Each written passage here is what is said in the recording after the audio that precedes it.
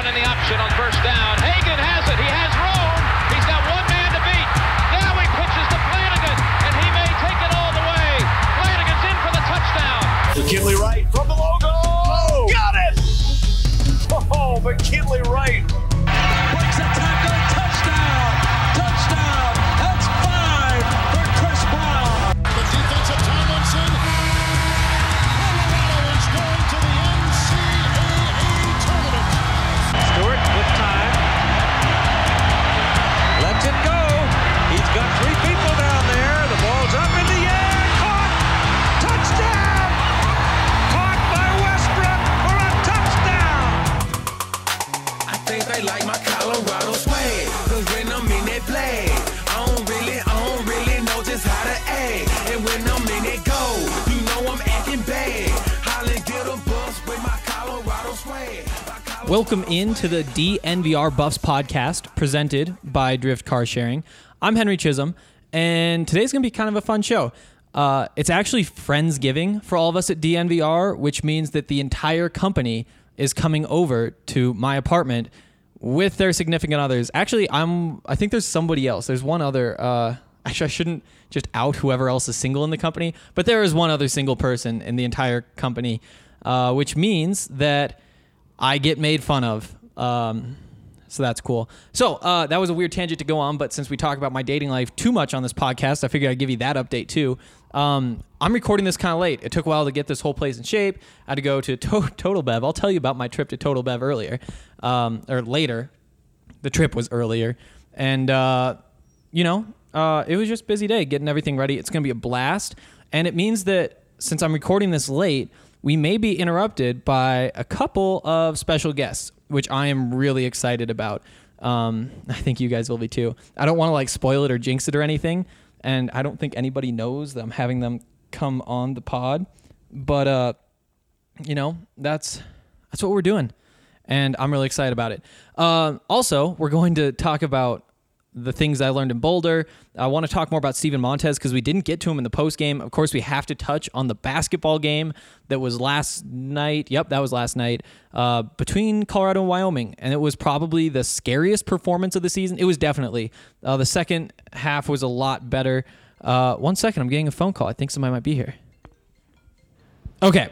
So somebody is here. Actually, 2 people got here. And I think that they're 2 people who you're all going to want to hear from. Like I said, Friendsgiving's tonight, and Ryan Konigsberg is here to bake his stuffing. Is that how you say it, Ryan? Is it baking stuffing? I think, yeah, that's what, because you're taking the stuffing and you're putting it in the oven. But some people call it dressing. That's Ali Monroy, by the way. There's a difference. Somebody. Already cursing on here. Yeah, I didn't curse. Bleep last time. No, you didn't. You got really close though. Yep.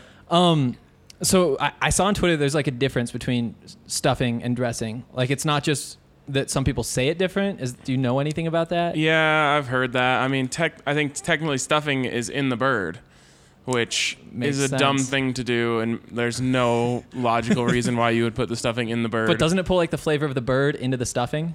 Kind of like the Breckenridge. That's why you just use Hollydale. But turkeys don't really normally have much flavor. Yeah, Turkeys? There's just don't put the stuffing in the bird. You're just asking for another thing that's possible to be messed up.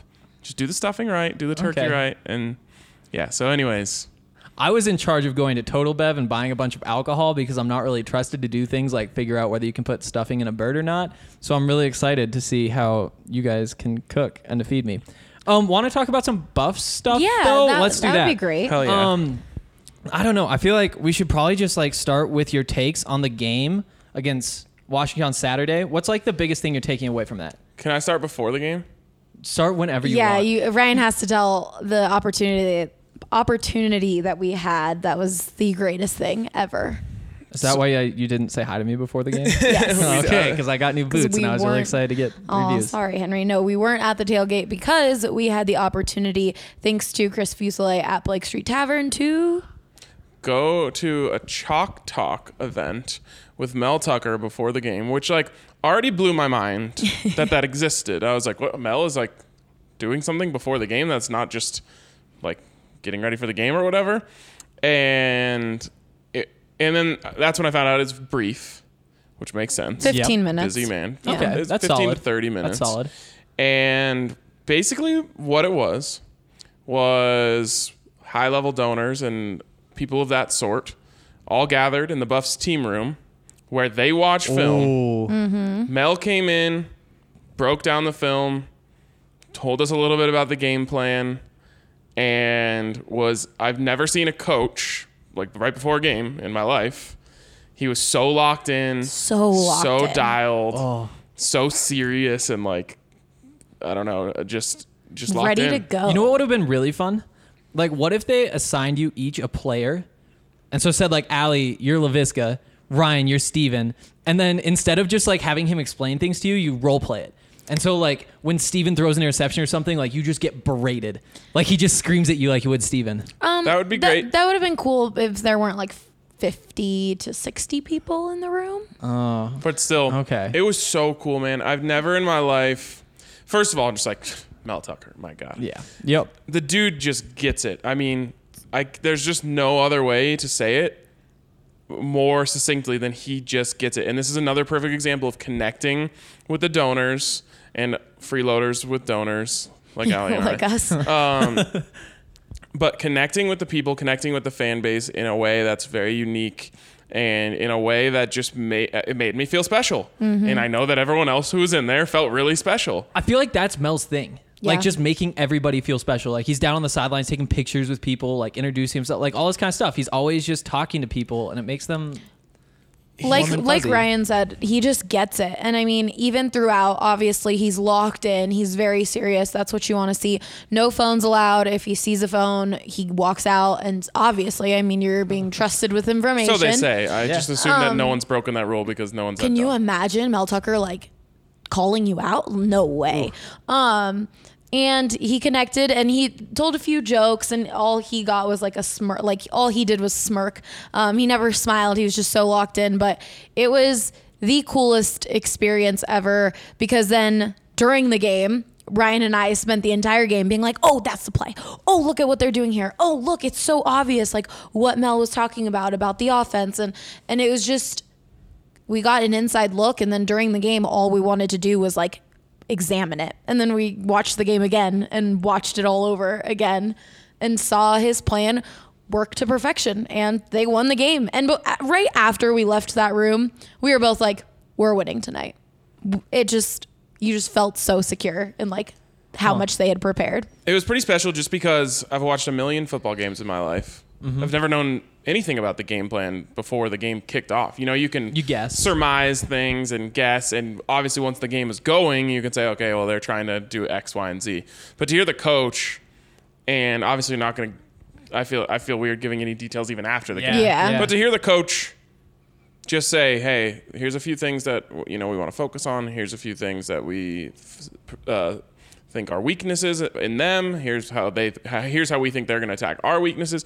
Just to be able to hear that and then go watch it was like, I don't know, it was a dream come true, honestly. Yeah, that sounds like my dream. So like what did he do? So like he pulls up a play. Do you watch a play like for 1 minute? Like, do you spend like 15 seconds on it? I mean, Like- obviously this is the accelerated class. you Yeah. know? Oh, for sure. So it was very quick. Again, I feel awkward going into too much detail because I was Exactly. We don't know. blessed to be in the room at all. Also, I don't want to. Yeah. I don't want to Media ruin member who anything about snuck that. in. Oh yeah, no, Meeting notes. the guys that were running it like came over and they're like, we know you. Yeah. Don't you dare be tweeting, have your phone out. Like, no. And No. Ryan and I are like, of course not. No. That's what I'm like. Again, I said this on this podcast early in the season. Like I'm not pretending to be anything but a huge Buffs fan. You know, like that's Yeah. like a part of my You? identity. So A Buffs fan? so that's when I'm like, hey, I'm on your team. You know, like I'm not gonna spoil anything or any, like all I want is for you guys to win. Yeah. Seriously. Okay. So that was incredible. Yeah, that was Sounds incredible. incredible. And one last point. Okay. About Mel and getting it and this and that. The dude is just big time. He carries himself like he's big time. He runs his program like he's big time. He does big time things like that. Like those things happen at a big time program. I'm sure he took that from something he saw somewhere else, where you're trying to make these people feel like they're a part of it.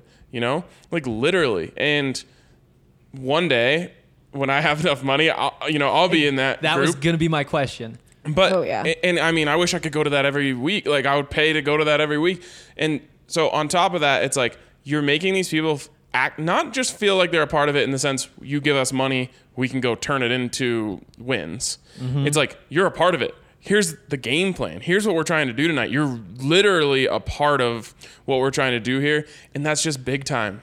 That is just how big time programs operate. Like he's not just like sending out an email saying, "Hey guys, we could use some cash," or like setting up a stand at a soccer game, like come get an autograph or whatever. To have everybody in the room and like really explain in depth, and instead of just saying, "Do this because you want the Buffs to be good," but like do this because you believe in me. Like let me prove to Yeah. you that I am somebody you should invest in. And that's why I think we've gotten so many big time recruits, or the Buffs have gotten so many big time recruits, because he just makes people feel special, and he does a great job of selling himself and selling the university.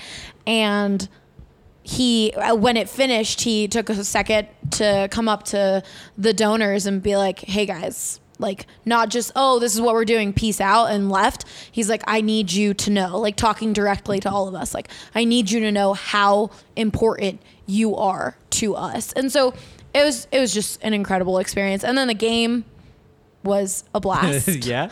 Was it fun? Had so much fun.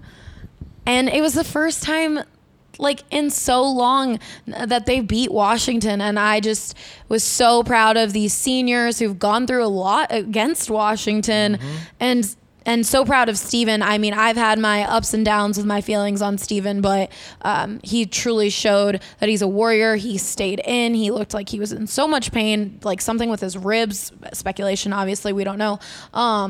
But they went out and they won the game, and it was incredible. I guess the theme of my thoughts on this experience is big time. Like that looked like a big time program. That looked like a team that was better than the team that they were playing. It wasn't, oh, they had a fluke here, a pick there, a big play here or there. It was like, and they did have those things. And that's, part of That's the ingredients to any win. But it just looked like a team that was better. And they aren't in terms of their talent, which leads me back to the coaching. Yeah. That is coaching shining through. And Chris Peterson's a good coach. He's a really good and he's coach. done some really good things over there. And he got out coached on that night pretty significantly. I mean, it shouldn't have been close. The Buffs honestly had a chance to blow him out. It shouldn't have, but that last touchdown to make it 14-20, I just, like, as a Buffs fan, you can't tell me you weren't feeling like, oh, God, no. Here we go. Here we go. Here's USC all over again. But no, they managed to close them out. The defense played spectacular. That was just a good defensive football team, Yeah. and a coaching staff that knows how to use a good defense. At the time, I wasn't having flashbacks to like the 2015 Broncos and that defense, because I was thinking the same thing, where it's like, could this just all collapse? Is this actually going to happen? But then afterward, when you look back and you see how they handled everything all the way through, you're like, yeah, the offense did what it needed to do. It didn't turn the ball over. They just played like back and forth football, knowing that their defense is going to give up fewer yards than the other defense would. I got a little wound up there, but yeah, and so what ends up happening is you just go back and forth, and then you get close enough that you can kick a field goal or score a touchdown, and it's just not making those little mistakes. I don't know. It was so much fun to see them play good, clean football. What's wild to me is that, 3-4 weeks ago, we were excusing the defense because of all the injuries, right? And you take away at least half of the secondary. On this night, you take away Mustafa. They are depleted to the point where if they would have given up 35 points in that game, I don't think we would have blamed, we would have said, yeah, I mean, very talented football team, good senior quarterback. Yep. That sort of thing happens. But just as much as we were excusing it back then, now you have to give them extra credit. That wasn't just holding Washington to 14 points. That was holding Washington to 14 points with a depleted defense, playing a lot of young players who have clearly bought in and are understanding what Mel Tucker's trying to do. And Henry, you wrote a great story about how he made that happen. And it's just like, that's what good coaching looks like. It's figuring out a way to make this group succeed regardless of all the things that are going against you. And it finally happened. It felt like for so long there were like just the mistakes every game, and you go to talk to the coaches, talk to the players a couple days after, and they'd say, we played a really good defensive game except for 4 plays, and on those 4 plays, that's why we got blown out. And so you heard those mistakes. You're thinking, like, how are they not finding just like that one little tweak to fix it? And I think you wrote about that back then too, how they were close. Yeah, and you just thought, if you're close, why can't you take that last step? And that was what was so frustrating, is that you knew that they were close, but they just couldn't do it. They were missing tackles. There was just one guy out of place on 3 plays. It's frustrating stuff. And it's the same thing that happened with that offensive line too, with the false starts, where you diagnose the false starts. You know what's happening. And week after week after week, it just keeps happening. You can't fix it. And it just takes time to turn those corners, I guess. It doesn't happen as quickly as we would have liked. Is that the takeaway? I'm not really sure. Well, I mean, I would have been fine if it never happened this season. You know, because Mel Tucker's coming in trying to install a defense with a bunch of players who may or may not fit it. Someone else is here. Somebody's here. You can keep talking. To see it actually shine through is just another thing that gives me a lot of confidence in Mel Tucker. It's one of those things where we already believed in him. We weren't blaming him for what was necessarily going wrong, but you know, in the back of your mind, you're thinking, this guy is a defensive-minded head coach. It's hard to hire a defensive-minded head coach and see your defense get mopped all across the field. And then all of a sudden, back-to-back games, and who knows what's going to happen against Utah? They could give up 40 again. Easily. And not necessarily play poorly either. If they do give up 40, that doesn't necessarily mean like it's all game. over. The defense Utah's fell apart. just They're that Utah. good. But for we're going to be able to look back and say 2 of the last 3 games of the season, they put the clamps on. And that looked like a Mel Tucker defense. And it looked like what you dreamed of when you hire a coach like Mel Tucker. Yeah, like you said, I mean, you wouldn't blame it for a first-year head coach. You would and then all the injuries on top of that. No one would, if this season would have ended without these 2 last wins, no one would have really been mad at Mel Tucker. Now it's just like, oh my God, what can they do with these new recruits that they're getting and Mel Tucker's like future team? Because most of these guys were McIntyre's team. So what can he do when he has full control of all of that? It's really exciting. And it's just crazy to think, because even today they pulled in another running back. Like, not a super highly rated running back, but that kid, Jail, I'll think of his name. Jail out of Cherry Creek. Yeah, Cherry Creek. 6 feet tall, like 225 pounds, and he was supposed to be like the bowling ball fullback for Air Force. He's a bruiser. And he's just averaging like 10 yards a carry, being a big dude in high school football. And who knows if he's going to pan out, but pulling him knocked the Buffs up in the recruiting rankings in the entire country from 30th to 29th, and that doesn't factor in Antonio Alfano. It's just incredible how quickly you could see this all turning around. Yeah, they're completely out recruiting their performance. For the first time in so long. Right. They're a 5-6 football team. They're recruiting like a 8-4 or an 8-3 football team. And that again is why we hired Mel Tucker. You're seeing it pan out. You're seeing, okay, he brought in this guy to coach up the defense, to be just a hell of a leader, which that I'm 1,000% sold on. It's obvious. And to recruit. And those things, as we've gone through year 1, you've been able to check off all the boxes. Yep. Before we move on, I want to tell you guys about Breckenridge Brewery. Ooh, what are you going to tell us? Have you guys looked in the refrigerator yet? No. Stocked? It's stocked. Oh, AJ also, goes AJ to the Hayfley refrigerator. was the one who just knocked on that door. We might get to hear from him in a minute, but he's going to go open that door for us. Oh, wow. Look at that stocked Christmas up. ale. He said, quote, "Oh, wow." I forgot. You guys can't hear AJ.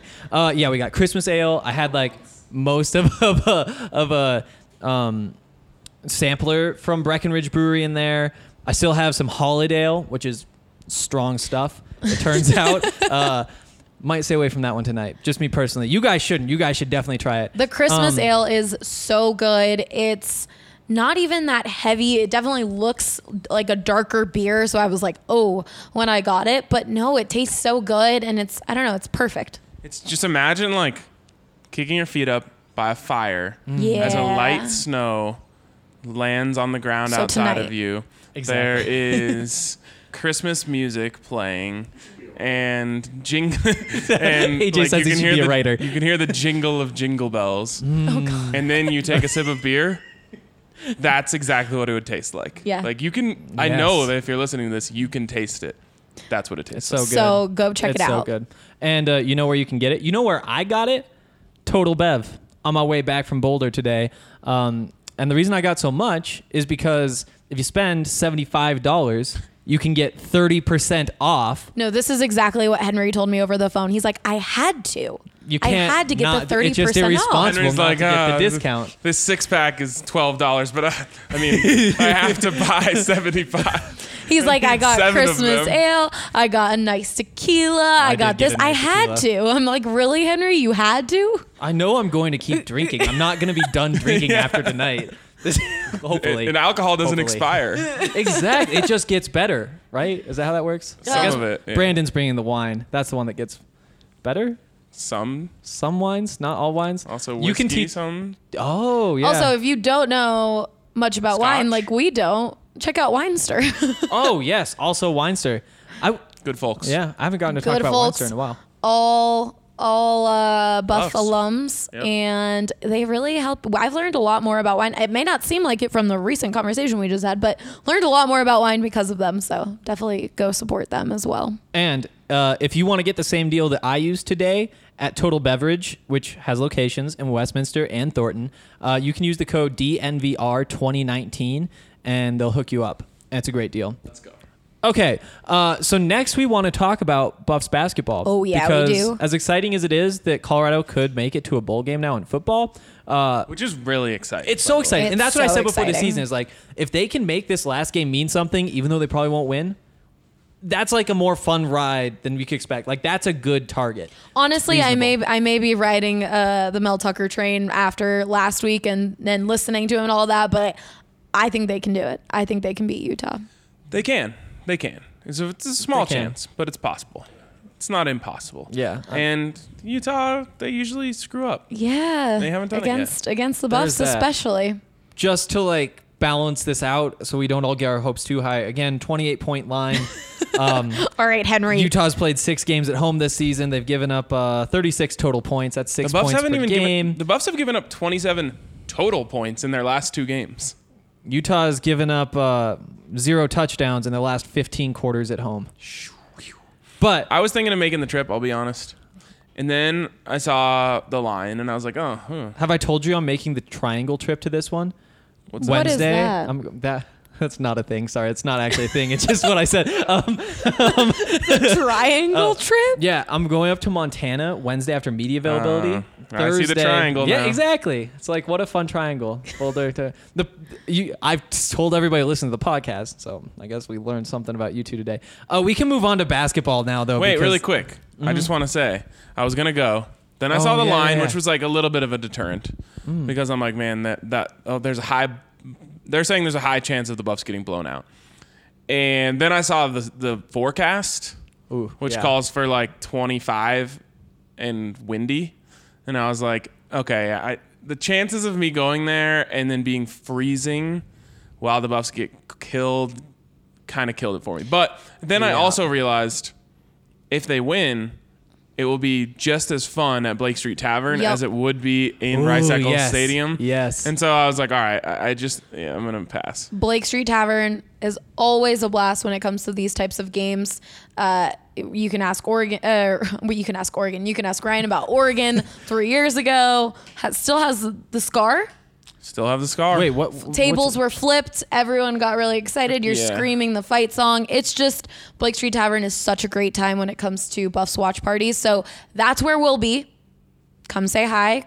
Come support the Buffs. Ryan, were you the one flipping the table, or were you No, like I innocent? was a innocent victim. The table was flipped onto me. I feel like you probably also got excited, and I did or was get it just I obviously Murray? got excited. I'm just not a table flipper. Like I don't just go to establishments and flip their tables. So Tyler Murray was the one who flipped it. I cannot confirm nor deny that accusation. But the person was at my table and flipped the table towards me, which made the corner of the table hit my leg, cut me open. Best blood I've ever bled. That sounds more like kind of an alley, like Philly girl. type of thing to do though. I didn't even know Alex. To flip tables, or maybe No, just that's like more burn like a things. Jersey thing. Is that a Jersey thing? I know, right? I'm just saying, like, isn't that totally on brand for like Philadelphia sports fans though? Oh, well, Yeah. but it wasn't. I mean, Exactly. All right, well, AJ's just shaking his head. So that was at the Blake Street Tavern for that game, but then Oh, also another one? I'll be right at Henry's really excited that people are coming to visit I know. him. In Oregon, I'm so distracted. Harrison Wind just got in here. In Boulder, there was couches being burned after that game, so that one was a really exciting one just overall. We need to burn some couches. I mean, I've been in Boulder when they've burnt couches during St. Patty's Day and then after that Oregon win. This is my pledge. If we beat Utah, no couch is safe. Okay. Nice. This couch we're sitting on right now, it's going up. Hey, this is a nice couch. IKEA couch. It folds out. Actually, it doesn't even fold out. You just It said this pulls is a out. nice couch, and then followed it with IKEA couch. Well, I'm 22. Like it's like it's a lot nicer than the thrift store couches my friends have. Yeah. Oh, it's true. God. Hit me up when you get on that American Furniture Warehouse game. Yeah. You don't have Yeah. to build anything. Oh, weird. And Well, it's they'll around deliver the it. same How do you price. even get it in? They deliver it and put it wherever you want. No they can move way. it around if you don't like Like it they there. have people just for doing that. Yeah. That's actually pretty cool. Yeah, like I said, like I build all my own furniture. It's why I don't have a bed yet. I just have a mattress on the floor. Anyways, basketball. Basketball. This is actually an intervention. This is an intervention, Henry. Yeah, that's fair. You need to build a bed. Do you still not have a bed? One of guys- your off-season plans. You've lived here for what? 5 months? 6 months. My mayonnaise just expired, Ryan. Famously, you've listen to the lived- podcast. Ew. You've lived here for 6 months. Build your damn bed. How do you not? You slept without a mattress just on the floor with blankets for like 3 months. No, it wasn't even blankets. It Well- was just a pile of clothes. Which sometimes is more comfortable than a bed. To be honest, I mean, okay, where do we go? If you I guys just came listen- onto your podcast to lambast you for your if you life guys choices. listen to my podcast, I've defended all of this before. I've been on your side of the argument and then answered the debate by myself. You know, after Henry? when we get to the off season, I will build a bed. I will get a plant to warm up for a girlfriend. I have like a whole bunch of things on my bucket list of like off season. Is I'm about learning how pull to my stuff say together. bagel one of them? Okay, have I explained? Yes, you have. Bagel. we got your whole We thing. understand it, but it's Okay. wrong. Still dumb. Well, you guys say it's bad. I was actually hanging out with some of my Montana friends last night at that. We got another one. I should answer this. You should silence it at least. Okay. Yeah. Okay. We're gonna. Okay. I'm back. It's just me now. This is post Friendsgiving. You know, obviously I wish we could have had Allie and Ryan around a little bit longer, but everybody started showing up there. This has got to be so weird to listen to. I can't even imagine like having them and then having them leave. You know, AJ showed up. I wanted to get his take on Tua Tagovailoa and his injury. You know, AJ was a part of the draft pod with Andre before it was me and Andre. And so his take, obviously relevant. Maybe we can get to that at some point. I mean, there's a long time between now and the draft. I'm sure we will. Harrison Wind, who went to the University of Colorado, who now covers the Nuggets, he has some takes on this basketball team that I wanted to get to. Weren't able to do that. Again, we're going to have him around. I know that he wants to get up to Boulder. So the Nuggets don't have open basketball practices, like practices open to the media. So they get to show up at the end and talk to the players, kind of like I do with football, but they don't get to watch what happens in practice. That's something that the University of Colorado lets reporters do, which is pretty cool.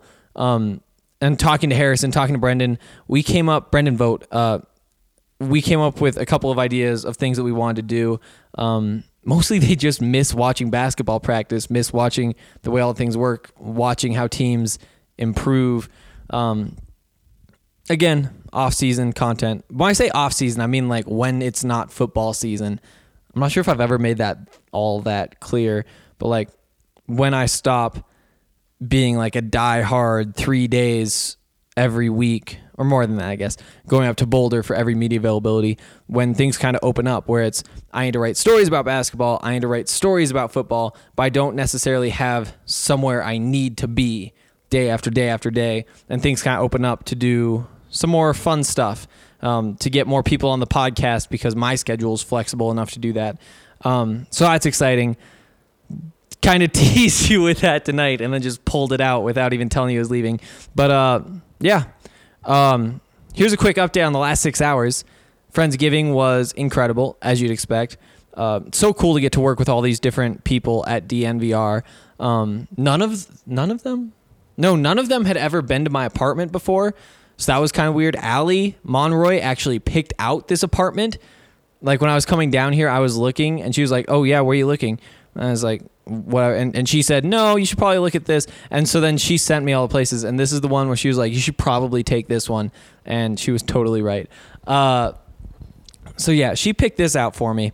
Had a good time. Everybody brought food. Everybody had jokes. It's just so cool to be surrounded with this many smart, talented people whose brains work in a similar way to the way that I want mine to. Just learning from them constantly is so cool. Getting to talk to them, getting to hear more about that film session with Mel Tucker that I can't tell you about. Here's the takeaway. When Ryan and Allie say that the man is like a genius, not just for like bringing the donors in, the boosters in to show them that he is a genius, but because he actually is one. Like because he's able to bet on himself in that way. Yeah. The stories they told, just being able to hear them explain, like, here's what he said was going to happen, and here's what they were going to do about it. And then they took it to the field, and we were saying they're seeing like all the details. Pretty cool. Yeah, I don't know. It's a fun night. This is now like, what, 7 hours in the future, about 6.5 hours in the future. It's like 12:30. Everybody just left, cleaned up, and it's time to get back to Buffs. Basketball. Let's talk about this basketball team.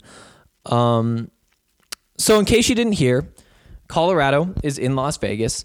They're playing in the MGM Grand main event, and it's at the T-Mobile Center, the same place where the Pac-12 tournament is held. Tad Boyle said that that's part of the reason they wanted to play in this tournament, just to get a little more time in that arena before they play games that really matter in that tournament. He also like hedged when I talked to him. He said like, it's not that big of a deal having experience in arena. It's not like a huge thing, but at the same time, it helps. So like there's he's not all the way bought in one way or the other, I guess is the point. And the way the tournament works is that there are 4 teams, and in the first round, Colorado played Wyoming, and Colorado beat Wyoming 56-41. That's a good win. Can never complain too much when you win a basketball game by 15 points. I think the line was set at 19. I had been telling the people I had been talking to before the game that I thought that was going to be, honestly, an easy cover for Colorado. The way that they had played at home against UC Irvine in San Diego, beating them by I think they beat them by 16, maybe it was 17 and 18 points. I think it was 17 and 18 points. 16 and 18. I think it was 16 and 18. It doesn't the details, but the point is Wyoming isn't as good as either of those basketball teams. Sure, Colorado was playing at home, and I'd heard that the Buffs aren't as good on the road, but I didn't really think of this as too much of a road game because so much of this team has played so many games at the T-Mobile Center. McKinley Wright, probably the most important player on the court, been there quite a few times every year for the Pac-12 tournament. Tyler Bay, same thing. And throughout the roster, we've talked about how experienced this roster is. There's very little turnover. And I thought that would really help them more than it did. I thought that, home court advantage, I think really helps at the beginning of games and at the end of games, getting into a rhythm early because you're in a groove. When it's a true home game, it's because you have a routine, because you know what a 7:00 game day is. It means you wake up, you go to class, you do whatever, and your day is pretty similar. You show up to an arena you're familiar with, same locker, same all these sorts of things, and then get on the court, and it feels like you're kind of in a rhythm. Whereas when you're on the road, things are different. Maybe you have a full day at the hotel before. Maybe you're getting in pretty late the night before. Maybe you have like something you need to do during that day. Maybe it's getting breakfast. Maybe you're doing all these things. Like, things just are so variable. And particularly for college kids who don't, they aren't professionals. It's not their job to always be on. Like, it's almost their job, and they mostly are always on when they need to be, but there's just a little bit more, I don't know, like, is it the hormones or something that's still in there? There's something about college kids, they're just a little bit tweaky. They're young. And you see the same thing in the NBA too with the younger players there. It just takes time to mature and develop and to become consistent. And one of the things that really makes it tough to be consistent is changing that routine. I thought that Wyoming would be changing its routine more than Colorado would be. I thought that since Colorado had played there, they know what those locker rooms are like. They're staying at probably this. I never got told the hotel. They're probably staying at the same hotel that they typically stay at. The bus ride's the same. They probably go eat at the same places. All these sorts of things. They had some sort of consistency because they just did that. Last March probably was the tournament. Turns out they started pretty slow. They hit the 3 at the end of the first half to tie the game up going into halftime at 15 points apiece. 15 points. That's not a lot. You'll remember that basketball halves are 20 minutes. 15 points in 20 minutes, not all that good. The defense, on the other hand, very good to hold them to 15 points. It's concerning. It was definitely really concerning. I think that was pretty obviously the low point of Colorado's season, that first half, when they probably should have built a lead based on that defensive performance. They probably should have been able to, beat them by 10 in the first half, beat them by 15 in the second half. And then all of a sudden it's a 25-point win, dominant performance. You easily cover the spread. I did also call the under. I think the line was at like a 125, and Colorado's defense against a team like Wyoming is just not going to give up enough points for them to not for you to hit the over. So basically what I'm saying is, hit me up with your gambling advice, because I actually don't gamble. A lot of my friends gamble because I guess it's not gambling, it's betting. Mostly because I don't know how. I'm sure I could figure it out. Like, there are websites, there are bookies, but just too much work and that sort of stuff. I'd rather just tell you what my bets are and then play for reputation and ego. It is interesting to me. It's always interesting to see those lines are set. 28-point line on Utah. I'd probably take Utah, to be honest. Early on, there's still time to go before this game. Things will change. You'll start to get a feel for the team. I'll start actually hearing things about the game instead of just going with my gut and what I've seen on tape. I'm honestly so excited. As soon as this is over, and I'm probably going to finish recording this at 1 a.m, I think I'm going to have to just turn on that Washington game. After all the things that Ryan and Allie told me, Mel's for real. We're just going to end that conversation there so I can stop teasing you about what I get to hear and you don't, because that is not fun to listen to. But yeah, Colorado did come out in the second half. They looked a lot better. 3-point shooting wasn't what it was. Sometimes you're going to have a cold night from 3. Honestly, that's why you don't bet on 3-point shooting, because it's so rare that you have a team like the Warriors that's so consistently great at hitting their open shots that they're able to carry that all the way through to a title. And even with Golden State, back in the day before it was like the KD Golden State, they still could get to the rim. They still had diversity. They still played good defense. They had all these different things. It wasn't just the 3-point shooting, although, early Steph Curry definitely helped. Every team is going to have good nights and bad nights. And that's why I don't think that 3-point shooting is how you build a college basketball team. You build a basketball team that can get consistently good looks from inside. Even if throughout the season you hit 60% of twos, that's high. 50% of twos, 35% of threes, then your overall field goal percentage comes out to whatever, 42, 43, just to, I don't know, use some sort of number. The 3-point percentage is going to vary from night to night a lot more than the 2-point percentage is.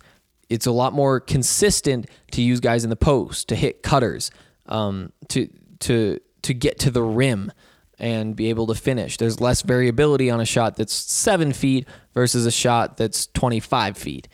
And that's why sometimes you have these nights, and that's why you don't bet on your 3-point shooting. It's just something that you have to be able to do as well. You have to be able to save nights with your 3-point shooting. You have to be able to blow teams out because of it. And Colorado's shown that they have that sort of explosiveness. The good news is, to me, that Colorado isn't a 3-point shooting team. Although they have been efficient this year, it's still a team that's built off of getting to the rim, getting good looks, moving on offense, finding mismatches and exploiting them, not just getting guys open and taking shots and hoping they go down. Because at the end of the day, a lot of 3-pointers are just kind of hoping that they go down.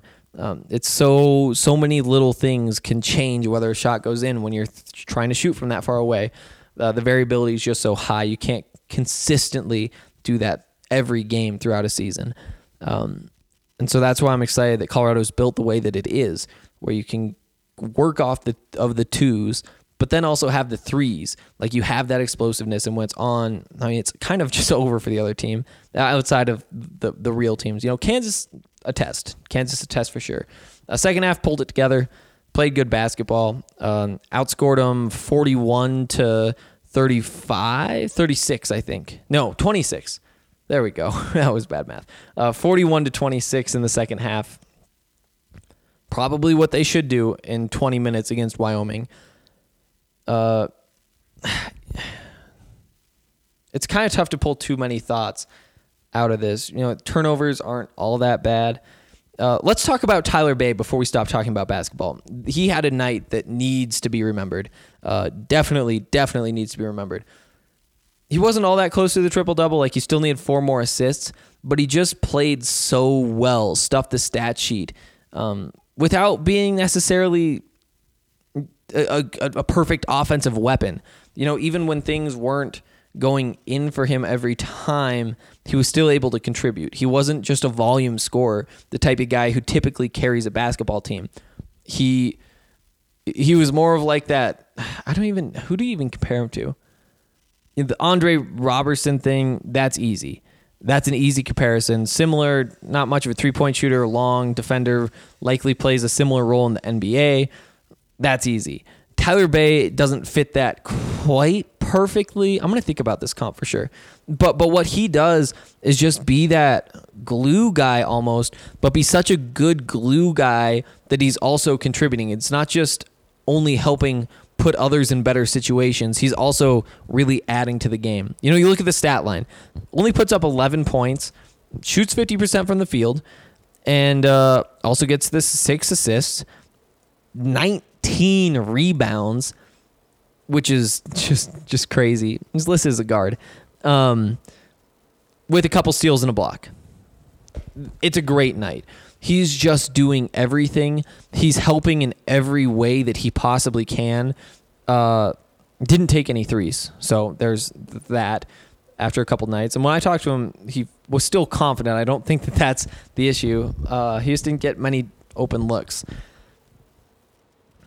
He's special. He really is special. You look at the Ken Palm rankings. He's a top 5 player in the country so far, and you know, it's obviously early, and that makes you think, you know, it's a small sample size. Maybe it's a fluke, but you look at the other guys who are up there, and it's basically the other 4 best players in college basketball. It's for real. It's exciting to have something like that in Boulder. Okay, one more thing before we stop talking about basketball. Free throw shooting needs to get better. It just has to. You know, they fixed the turnovers. They were able to cut down on those after too many in the first couple games. Still, you know, they're in that 12-13 range. I think 13 this time, 12 the week before.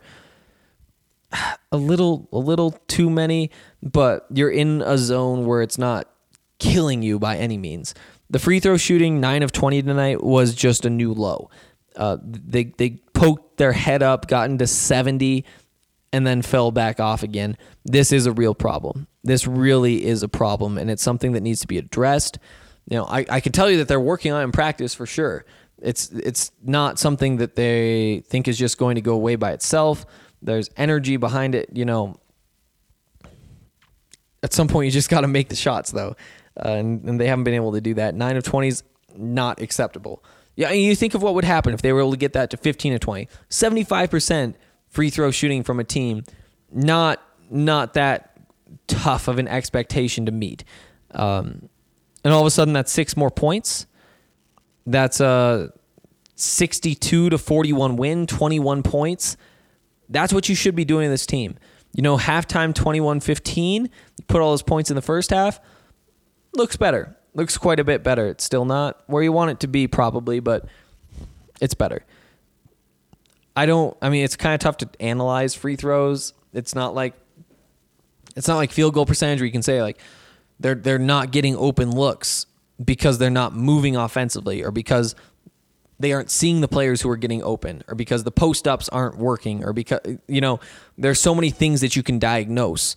But when you're getting enough free throws that it's not a small sample size, they shot 20, and you compare that to the 7 that Wyoming shot.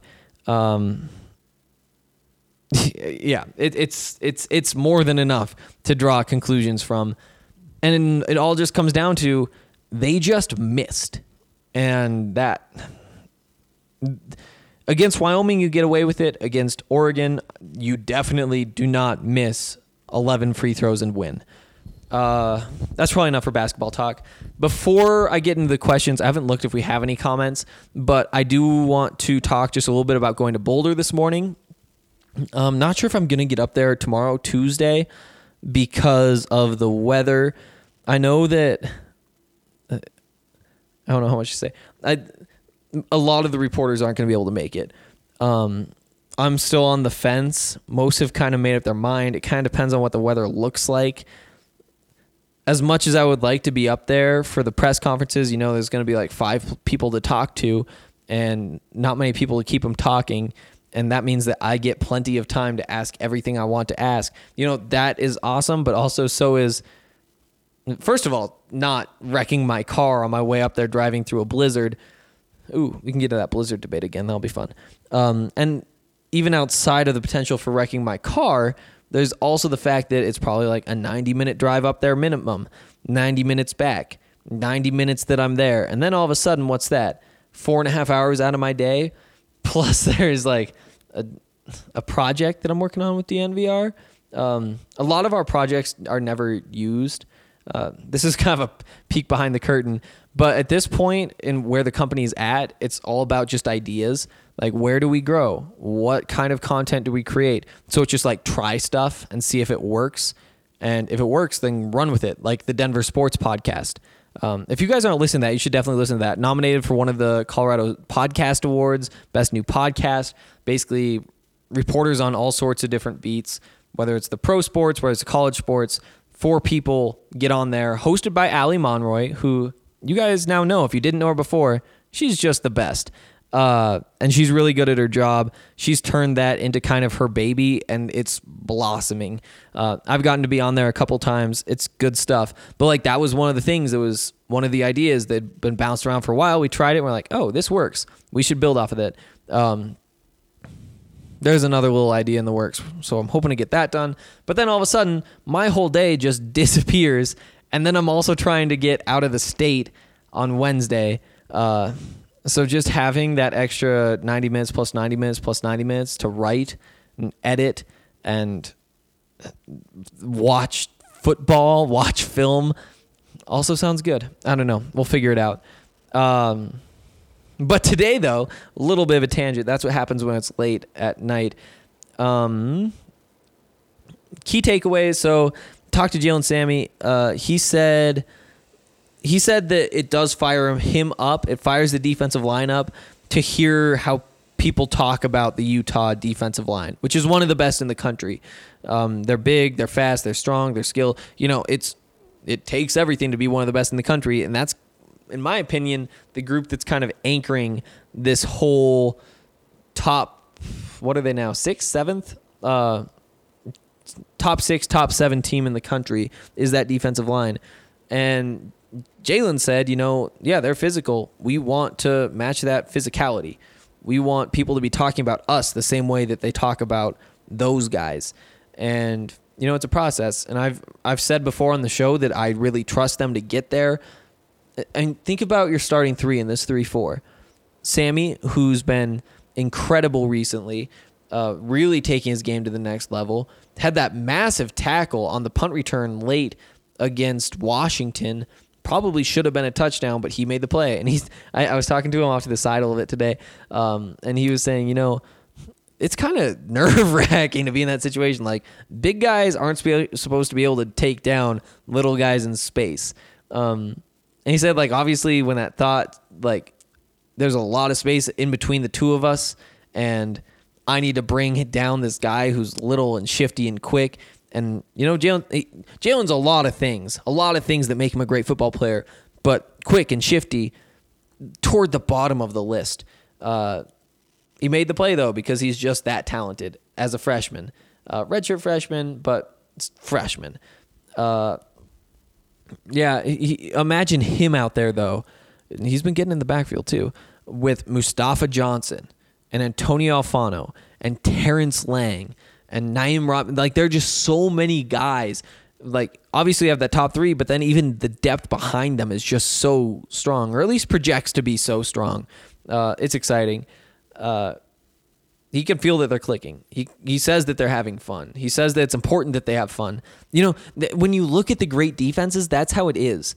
It's that you get to that point where all of a sudden everybody's not laughing and joking, but sort of. You get out there, you make a play, and it's like, oh yeah, they're having fun more than anything. The football is obviously what's most important, but at the same time, it's what allows them to enjoy themselves that much, make them feel like they're doing something, if that makes sense, and they have that. And that's something that's just so important and also pretty tough to find. Also talked to Nate Landman.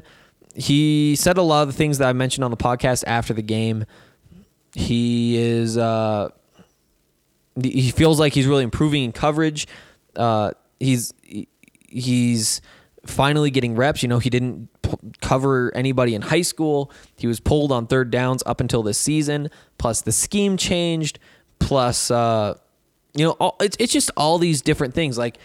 More is asked of him mentally, not even just in learning the scheme, but if he were to know every detail of last year's defense and this year's defense, it would still be so much more work and upkeep to maintain knowledge of his duties in this new defense, because he has to understand what the offense is doing, understand what the checks are for his defense, get everybody in the right position. It's just more mentally intensive, and that makes it tougher to just relax and play football.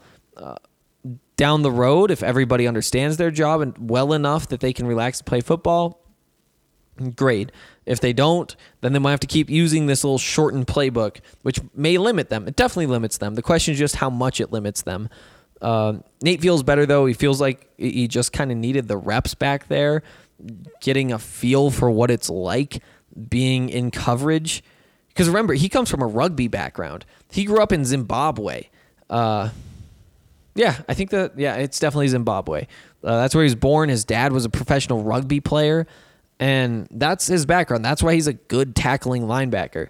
There isn't much dropping into zone coverage in rugby. That's not part of his DNA. So it was always going to take some time. I was talking to Ryan tonight, not to put him too... It's all these conversations, it's weird to include details because they don't really know that they're going to be talked about on the podcast. But, we're talking to Ryan tonight, and he's saying, how many good players are on this defense? And actually, then the question shifted to who is the best player on this defense? It's Mustafa? Is it Mikhail Onu? It's all these different questions. And, I ripped on Landman early in the season, preseason, when I went back and watched the tape. I was like, this guy he's struggling in coverage. Sure, Pro Football Focus says that he's good in coverage, but I am not a Pro Football Focus guy. There's some things that they do well. The tangible stuff they do well. The other stuff, I don't know. Not a huge fan of it. The problem is it's all subjective. You look at it and then somebody assigns a grade and things can change. Plus, it doesn't factor in that he was protected in that defense. Obviously not playing in third down, but also, they gave him shorter areas. They made him the run. All these little things that make it so much easier on him, put the pressure on different players instead of on him. Whereas Mel said, no, this is your job. Do your job. And if you don't do your job, then we're going to find somebody who can, because it's about this system. I think at this point, that makes sense. I think that at this point, it's about implementing the system, figuring out who can play in the system that you think is most likely to win college football games, and then use those guys going forward. When you get to the point where this program is strong, they're competing for a Pac-12 championship, they're competing for a college football playoff spot, that's when you start to change things. That's where you say, you know what? This doesn't fit who we have perfectly. Obviously, we've done as much as we can to get guys who fit, to groom guys into fitting perfectly, but that's where you can start to tweak things. That's where you say, hey, this is about winning now. This is about winning this game and not about making sure that we're doing everything we can to keep building, keep progressing toward the future, which is what they're doing now. And so every week when they throw somebody new in there, that's a tryout. That's just testing who fits in this scheme.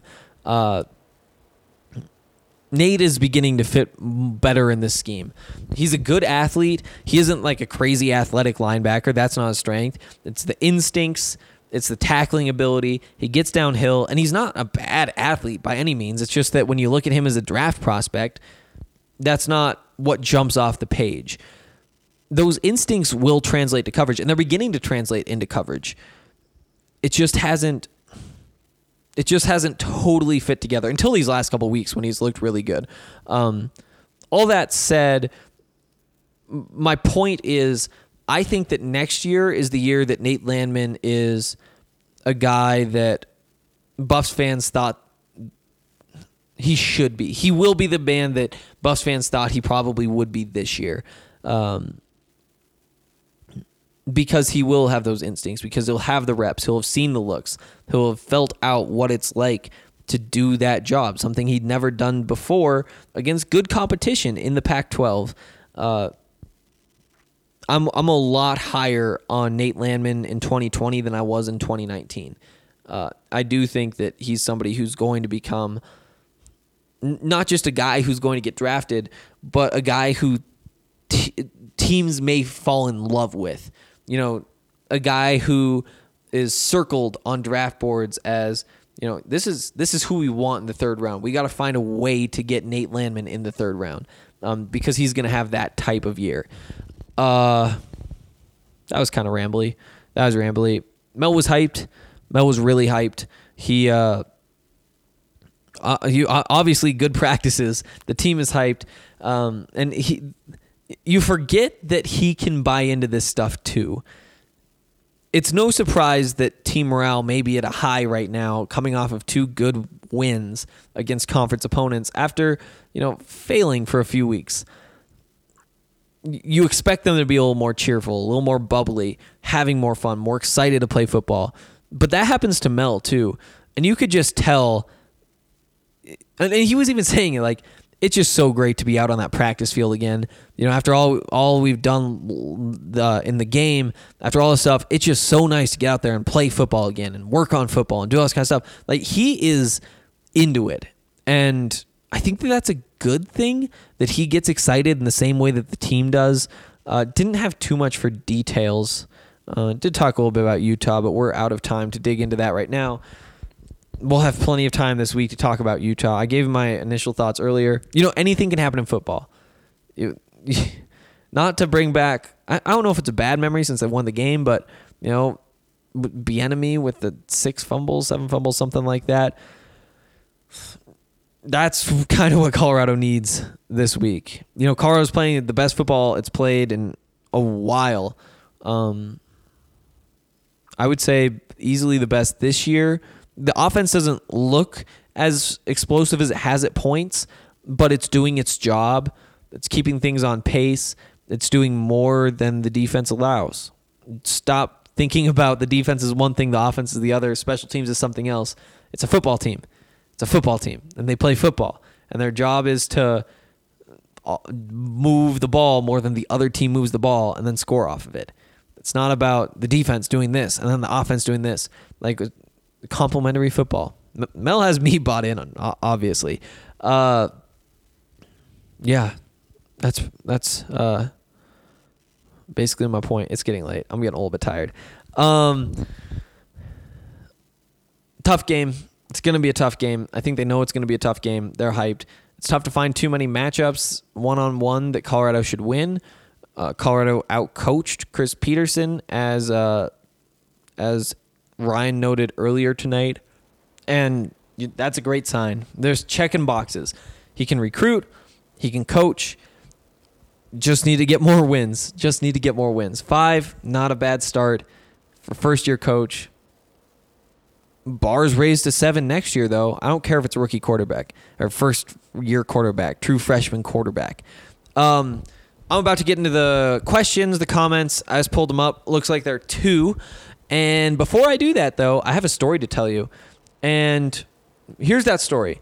If you guys listened to the podcast after the game, I think it was the first one, we had the Gold Boys read. I had never done the Gold Boys read before.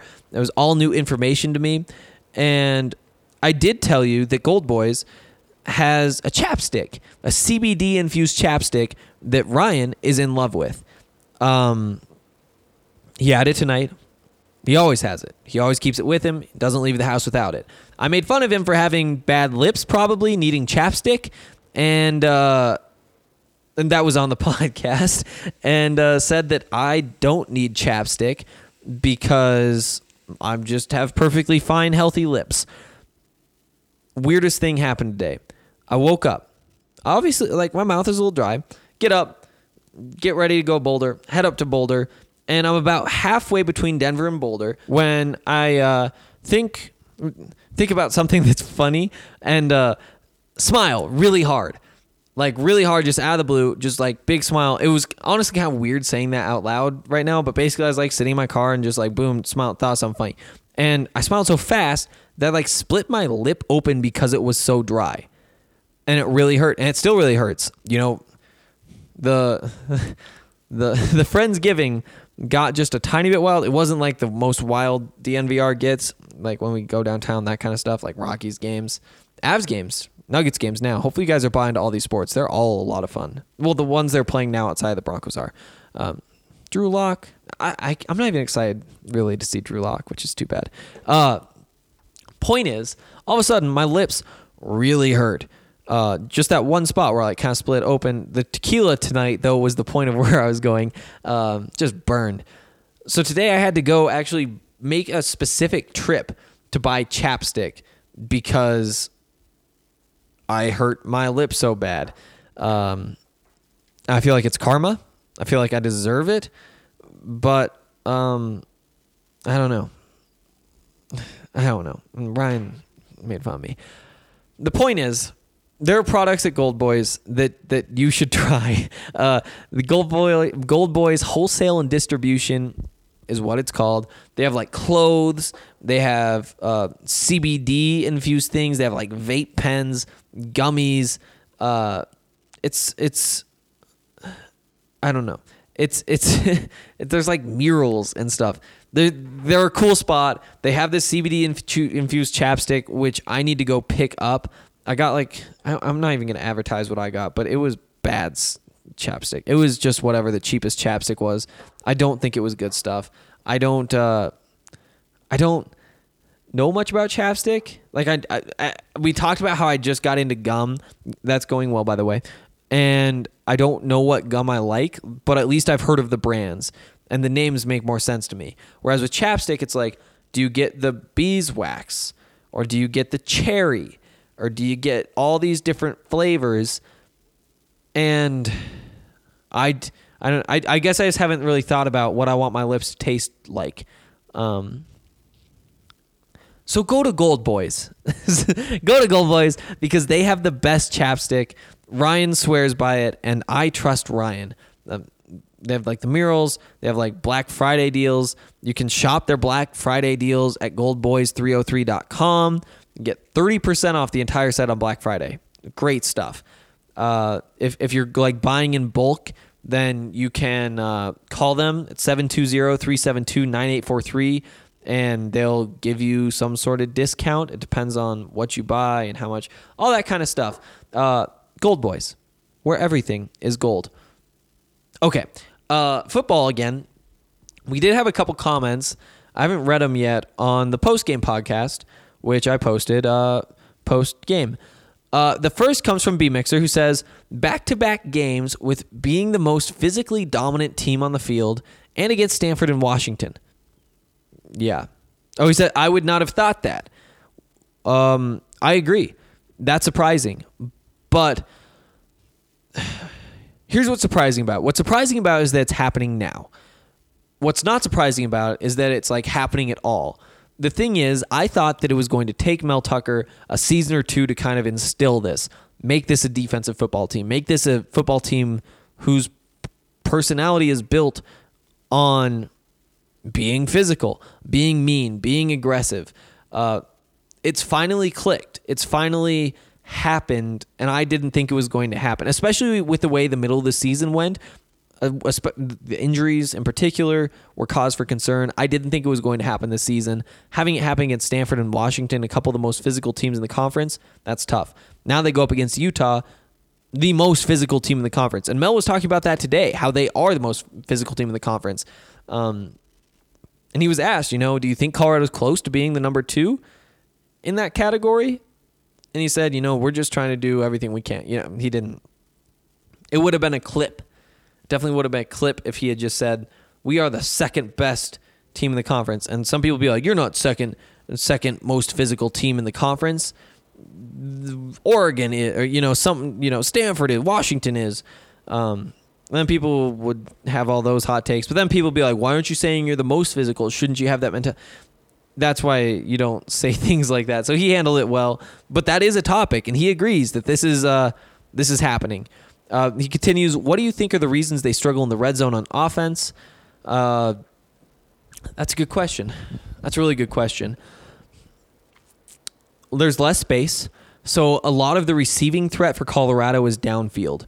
Laviska Shenault, you saw it on Saturday. You just throw up a 50-50 ball in the end zone way downfield, there's a good chance you can make a play on it. Tony Brown has this weird way of boxing out cornerbacks and catching footballs. He's good downfield. Obviously, KD, speedy guy. He can get open downfield. When you get to the red zone, everything collapses. That's no longer a threat. You don't have to send so many players deep. It's almost like having a couple more players on defense because they're up in the box. They're working in the middle of the field. They're clogging things up. And that's why it affects Colorado more than other teams. The teams that are the best in the red zone are the teams that run the ball well. Teams that can just line up, pound the rock inside, and get in. Laviska can do that, but they've been hesitant, and I'm talking about the season as a whole, they've been hesitant to put Laviska in the Wildcat.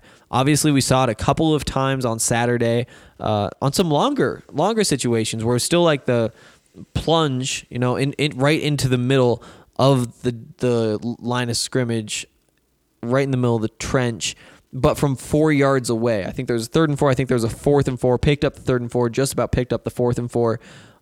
So we have seen it, but not nearly as much as I would have expected. There have been games. There have been multiple game stretches where it's something that the Buffs have just refused to do, probably because they're trying to keep them safe and healthy. So losing Laviska in some situations, he's probably taken 60% of the Wildcat carries that he should have in the red zone. I think that'd be a fair number. You also look, there was the one game with the penalties. That was that USC or Stanford? I think it was Stanford. When they got to the 2-yard line, lined up with Laviska and the Wildcat, got called for a false start, went back to the 7, ran the ball, or through, I can't remember how they picked it up, but eventually got back to the 2-yard line on that same series, and then got called for another false start and went back 5 yards, and again had to take Laviska out of the Wildcat because that's just too far away to do that. So those penalties are not helping either. Big thing is Colorado's a team that the offense runs well because on an average play, the defense is committing one more defender downfield than they typically would, which opens things up underneath. You bring that defender down into the box, all of a sudden things clog up a little bit more. And then the running game, they're losing their best threat on 40% of the carries in Laviska Shenault. And as good as this offensive line has looked this year, it's still not a great offensive line. It's a very good offensive line for sure, but it's not Wisconsin. It's not Oregon. It's not just going to make it a guarantee that you're picking up 2 yards on every single play. That's my take on it, at least. I feel good about it. I feel like I hit all the points I should hit. Also says, nice job podcasting at 4 a.m. Thank you. That was a weird thing. My sleep schedule's still messed up. You guys are probably thinking, oh, it's 1:10. How is Henry going to be able to do his job tomorrow? Well, the thing is, I no longer go to sleep at normal adult sleeping hours because for a few more days, my sleep schedule is going to be messed up because that's just what happens with my job. Still totally worth it, by the way. This is just part of it. Silver Buff, do you think Mel may have been more hands-on with the defense in recent weeks? That's a good question. Should start by saying I have heard nothing about this. I haven't heard anybody say Mel is doing this, or Mel isn't doing this, or Mel should be doing this, or Mel should stop doing this, or any of that. Not recently have I heard anything about Mel being involved more. I can definitely ask.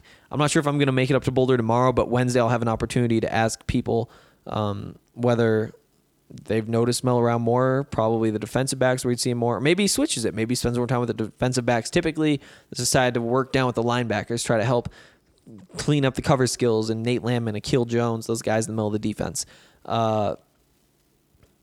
So, as a reporter, the answer is, I don't know.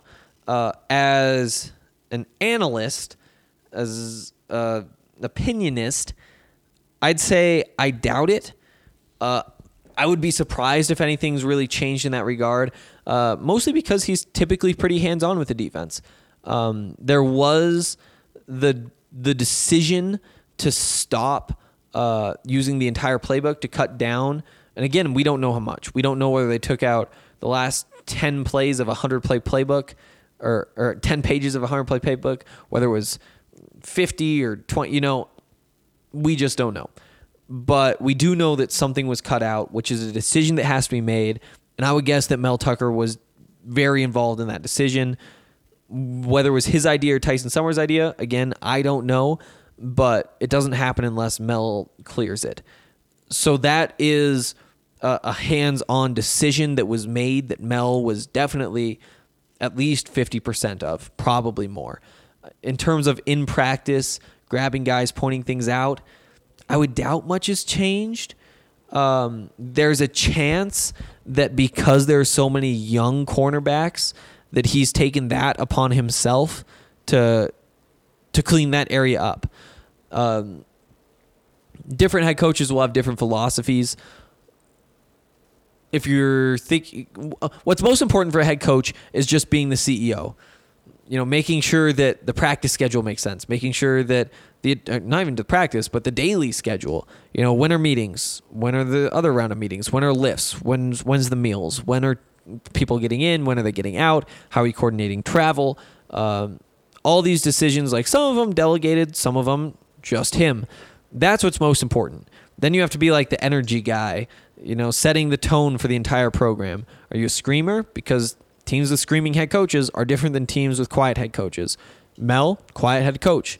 He was scared. No, I should not say that. He wasn't scared. He decided not to get into it with the refs when the refs made calls that hurt Colorado this week. Somebody on Twitter, Jake maybe, was saying he wanted Mel to be more angry. That's just not Mel's personality. Would it have helped? Maybe. Maybe if you say, hey, this can't happen. These are bad decisions. I think it might have been a reference to the late hit call on Darian Rakestraw that kept the drive alive for Washington. They set the tone as well. And they also set the tone by saying the schedule. Actually coaching, actually being on the field saying, in this situation, get your hands higher. You need to be moving your head more. You need to be doing this. That is less important. But for a guy like Mel Tucker, who rose through the ranks the way he did, he does have some valuable input, specifically defensively in the big picture type stuff, schematics, setting up the defense, finding holes in opponents and exploiting them. He also has the technique, obviously, good defensive backs coach, sent a lot of guys to the NFL. It could be that because there are so many of these young cornerbacks that he did become more hands-on. It would make sense. You need Tariq Luckett, KJ Trujillo, and Dylan Thomas to be legitimate cornerbacks. They need as much help as they can get. And it's gone well. Just to clarify, those three, in the reps they've gotten, KJ with the most, Tariq with the next most, Dylan has also gotten in. I've been impressed. I would guess that Mel's been probably a little bit more hands-on with the DBs, probably not much more hands-on with anybody else. I would guess that the overall game plan decisions have been split in the same way, with Tyson Summers and Mel Tucker collaborating, whether it's 60-40 one way or the other. I don't think that has changed. But that decision to cut some of the playbook, I can guarantee he was very involved in that decision. So yeah, that's what I can give you. That's it for today. Those are the 2 comments. You guys can leave comments too if you use the promo code HANK.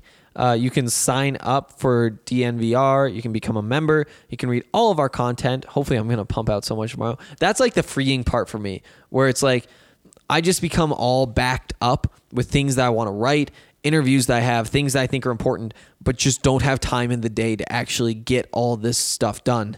Off season, smoother sailing. It's not going to be smooth sailing. There's always something. But yeah, it's a stressful life, but it's a great life, and I really can't complain at all. You guys, though, you can subscribe, get to our content, comment, have your comment read on the show. I will answer every single question that you give me in the comment section on every single podcast. That's a promise, until somebody finds like a weird loophole, or like, I don't know, they get fired from their job and all of a sudden have a whole day free and just decide to leave 100 comments. Then maybe we have to have a talk. But as of now, I mean, the Broncos podcast gets like 50 comments a day. Like, it's pretty crazy. That's why their shows are like an hour and a half. Maybe that might be a bit much. But definitely, if you have thoughts, you have questions, let's talk about them, because it's more fun. You guys have good ideas. Like has Mel been more hands-on? Not something I'd even considered. But you know, I don't even think I thought through the decision-making process of cutting the playbook until right then when I read that. I was like, yeah, that probably is what happened. There was probably one of them had the idea, whether it was Tyson Summers, whether it was Mel Tucker. It could be an assistant too, for sure. And if so, that assistant, that's something that will play into Mel Tucker's decision-making process going forward, whether it's time to give that guy a promotion because he does prove things. You know, that one decision probably isn't going to, or that one idea probably isn't going to propel that guy to a better job, but it's a part of the puzzle for sure. It's important who came up with the idea. Mel definitely, at the very least, cleared the idea. Could have been his own. Could have, you know, all this different stuff. Not something I would have thought about without you guys, though, and that's why I appreciate you all so much. Thanks for listening, as always. Hopefully you're back tomorrow, which will be Tuesday.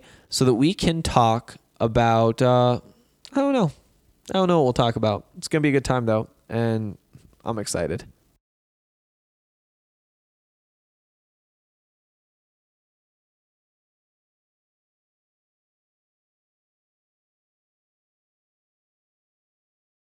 I think they like my Colorado swag, cause when I'm in that flag, I don't really know just how to act. And when I'm in that goal, you know I'm acting bad. Holla, get a bus with my Colorado swag. My Colorado swag, my Colorado swag. I think they like my Colorado swag. My Colorado swag, my Colorado swag. Man, I swear, I think they like my Colorado swag. My Colorado swag is pushing 180. Speeding past competition, see you later, baby. Colorado Army with soldiers like the Navy. And boat is where we station, patiently awaiting. When I hit the field, it's so hard to behave. I'm Colorado swagging as the crowd do the wave. Look into my eyes, I can tell that you afraid. Cause you know we finna hit ya. Hey, you on your own now, why you watching the official? You just better hope you make it to the next whistle. And we ain't playing with you, you can get it anytime. It started at the scrimmage, we gon' win it at the line. My Colorado swag in the middle of the ring. Throwing blows, knocking down team after team. I think they like my Colorado swag, cause when I'm in that flag, I don't really know just how to act. And when I'm in that goal, you know I'm acting bad. Holla, get a bus with my Colorado swag. My Colorado swag, my Colorado swag. I think they like my Colorado swag. My Colorado swag, my Colorado swag. Man, I swear, I think they like my Colorado swag. Have you ever seen around? Nothing but Colorado. Buffalo is what I am. All the teams come and follow. When I start hit the field, the opposing crowd swallow. Cause they know I'm about to kill. He gon' feel that tomorrow. Whole team full of warriors. Got me feeling tribal. Big 12, here we come. We ain't worried about a rival. If you want it, come and get it. We'll wait for your arrival. When you hit this frozen field, man, it's all about survival. Pray you make it, yeah, you better bring your Bible. Crack back, blind side, flat line, no revival. Get them bucks, mess them up, we say we got them. If we don't, then we'll get them. When we see them, then we have them. They like my Colorado swag, cause when I'm in that flag, I don't really know just how to act. And when I'm in that goal, you know I'm acting bad. Holla, get a bus with my Colorado swag. My Colorado swag, my Colorado swag. I think they like my Colorado swag. My Colorado swag, my Colorado swag. Man, I swear, I think they like my Colorado swag. I think they like my Colorado swag. Cause when I'm in that flag, I don't really know just how to act. And when I'm in that goal, you know I'm acting bad.